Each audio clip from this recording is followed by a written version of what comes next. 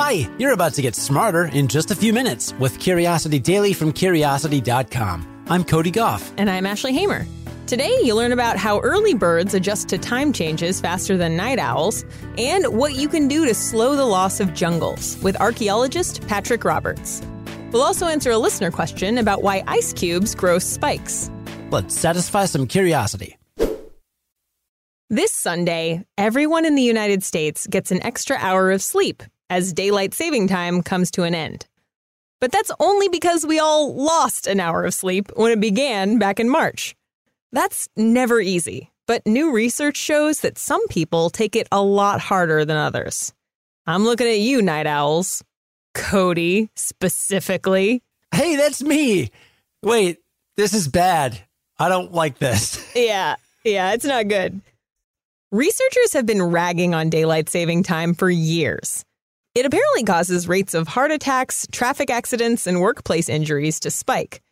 But it turns out the shift affects people differently depending on what researchers call their chronotype. Scientists have found connections between a person's sleep patterns and certain details of their DNA. That means scientists can look at a person's genome and make a pretty good guess as to whether they're an early bird or a night owl. That's exactly what researchers did back in the spring of 2019 with a group of newly minted doctors who were starting their first year of residency. The researchers selected two groups for the experiment: the 130 residents whose DNA most strongly suggested they were early birds, and another 130 whose DNA suggested they were night owls. Once the participants were chosen, they got wearable sleep trackers that let the researchers monitor their sleep patterns for the first week of daylight saving time. For the early birds, it took just one day, Monday, for them to adjust their sleep schedules and get to bed on time. By the time Tuesday night rolled around, doctors with an early chronotype were falling asleep at the same time as they had been the previous week. Things weren't so easy for the night owls. Most of them were still struggling to get back into their bedtime rhythm by the following Saturday. That's a whole week. These findings are important for a couple of reasons. First, they show that daylight saving time doesn't affect us equally. That's important to know because whether or not we spring forward and fall back is a choice. In the words of one researcher behind this study, daylight saving time, quote, makes everything worse for no good reason, end quote.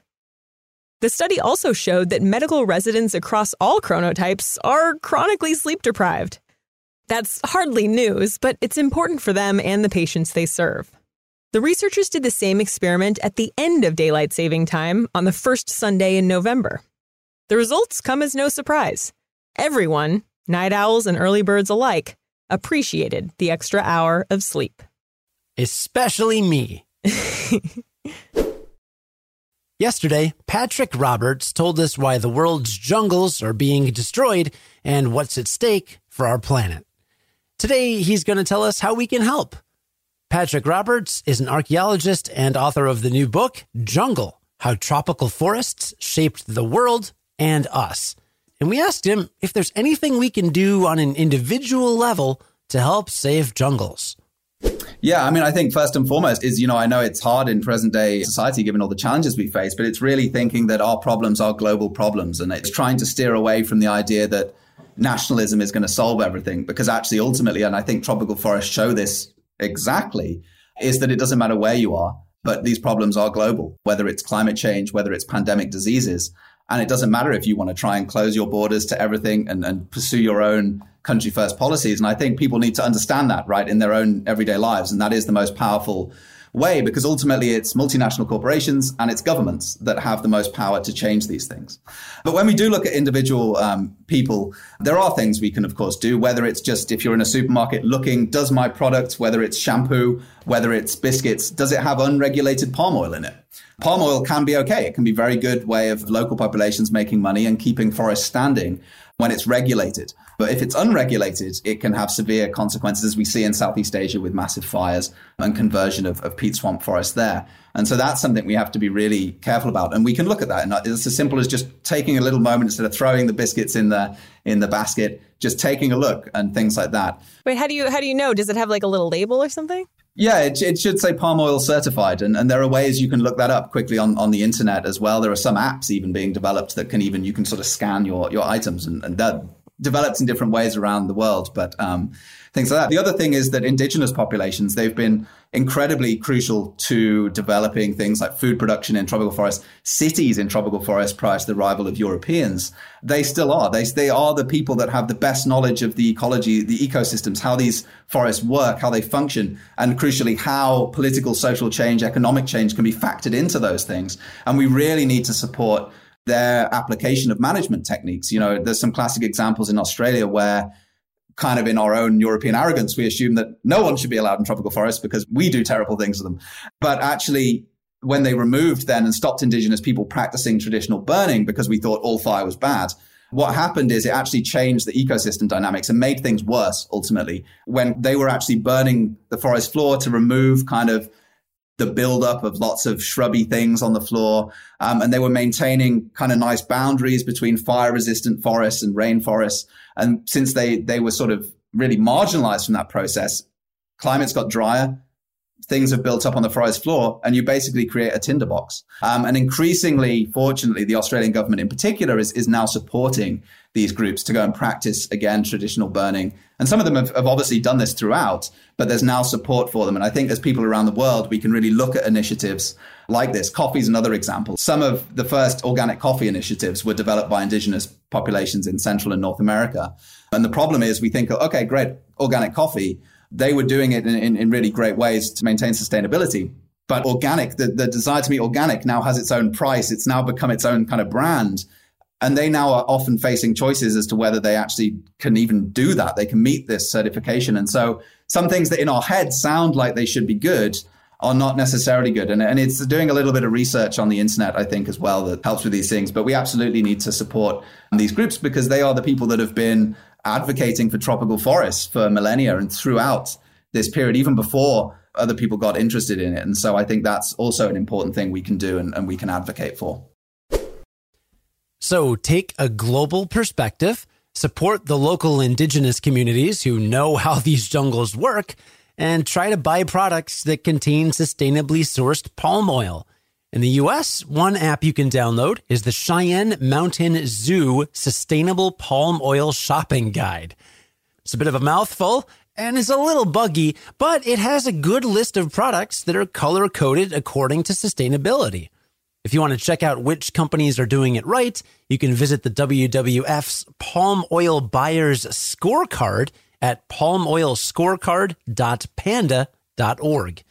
And of course, pick up the new book from Patrick Roberts, Jungle: How Tropical Forests Shaped the World and Us. We'll have links to all of this in today's show notes. We got a listener question from Monica in Los Angeles, who writes, "Attached are a couple of photos of some ice cube trays I use at work. After filling them with bottled water and leaving them alone in the freezer, within a few hours, some of the cubes have what I can only relate to creatures from the abyss, but in frozen form. But how does this happen? Hopefully this will be one you can address on your show and maybe include the photos in the show notes." Great question, Monica, and we have indeed included a link to the picture in the show notes. It basically looks like the ice cube is reaching an arm up toward the heavens. From what you tell me, I'm betting two things about the conditions here. One, your work freezer is really cold. And two, that bottled water is impressively pure. Here's why I think that. See, if the freezer is cold enough, it'll form sheets of ice on the surface of the ice cube tray before the water at the bottom has a chance to freeze. That's no good, since water expands as it freezes, and that liquid water now has nowhere to go. But if that top ice sheet has even the tiniest hole in it, that liquid water has an opening to expand through. So that water begins to freeze, and as it freezes, it expands, and as it expands, it forces itself up through the hole and freezes around the hole's edge. That forms a hollow spike filled with liquid water. Water keeps being pushed up that spike until all of the water is frozen. The result is a frozen solid spike sticking straight out of your otherwise uniform ice cube. This happens most predictably when the ambient air is around 20 degrees Fahrenheit or -7 degrees Celsius, when the water is pure, and when the container has vertical sides, like an ice cube tray does. This doesn't just happen in freezers, though. If the weather turns freezing fast enough, it can happen outside, too. It doesn't usually happen in natural bodies of water like lakes and streams, since they take too long to freeze. But spikes have been known to form in man-made containers like bird baths and pet bowls. If you want to see some pictures of this weird phenomenon in action, you can check out Monica's photo or click on the University of Toronto link in the show notes. That page has a wealth of ice spike images and videos.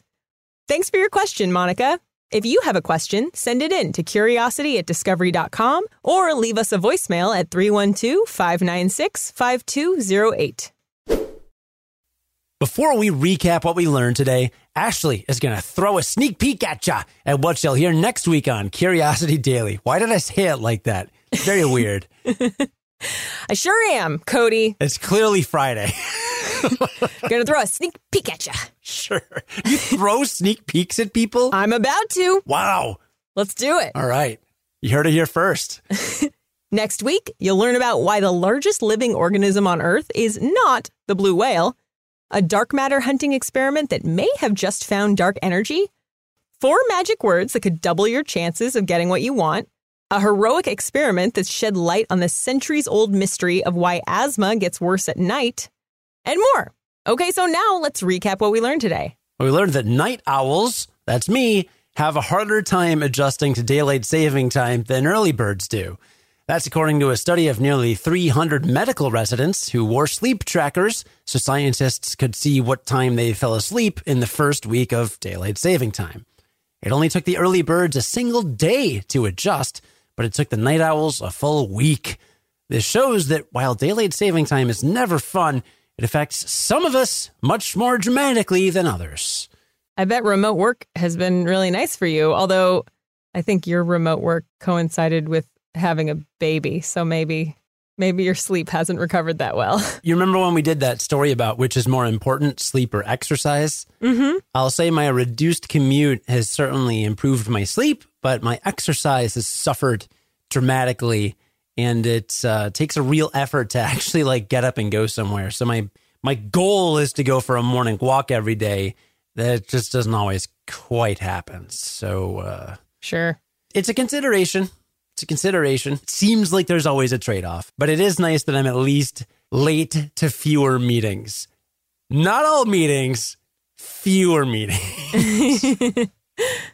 And we learned that jungles are being destroyed in part because we don't always see problems as global problems. But they are global problems. It doesn't matter if the Amazon rainforest is outside of the U.S., its deforestation still affects the U.S. And the same goes with the rest of the world. You can't close your borders to the climate. As an individual, you can pitch in by not buying unregulated palm oil in your food products. Make sure the products say palm oil certified, or look around for apps that could help you confirm that what you're buying is truly sustainable. And Patrick Roberts also reminded us that Europeans don't always know best. It turns out that a lot of indigenous communities really know what they're doing when it comes to managing their natural resources, because they're indigenous. By definition, they've been around for a while. So when you get the chance, try to support those groups that have been advocating for their environments for centuries. I was excited to learn that at least 2 of my favorite sweet treats use sustainable palm oil, and that is Nutella and Oreos. So, good thing. Well, we also learned that spikes form on ice cubes when the air is cold enough to form an ice sheet on top of the tray before the liquid water beneath has had a chance to freeze. As that water starts to freeze, it expands, and that pushes it through any hole it can find in the ice above. So little by little, that water forces itself out of the hole to form a frozen spike. The perfect murder weapon. The same thing can happen in very cold weather, too, especially in bird baths and pet bowls. He said perfect murder weapon. Have you heard that riddle? It's a spoil. I already gave it away, but it's like, you walk in on a murder scene and they've been stabbed, but there's no murder weapon, but there's a puddle of water. What happened? It's nice. Spike. Someone shot him? No. Oh. No, I already told you. Someone. It's an ice spike. It's an ice spike. Oh, they were strangled. No, they were stabbed. I already told you that. Huh. They died of old age. No, they were stabbed with an ice spike. Huh. Yeah. And then the spike melted. And then Arnold Schwarzenegger was like, chill out. Exactly. Okay, good. The writer for today's Early Bird story was Grant Curran. Our managing editor is Ashley Hamer, who is also a writer and audio editor on today's episode. Our producer and lead audio editor is Cody Goff. Have a great weekend. Stay cool. And then join us again Monday to learn something new in just a few minutes. And until then, stay curious.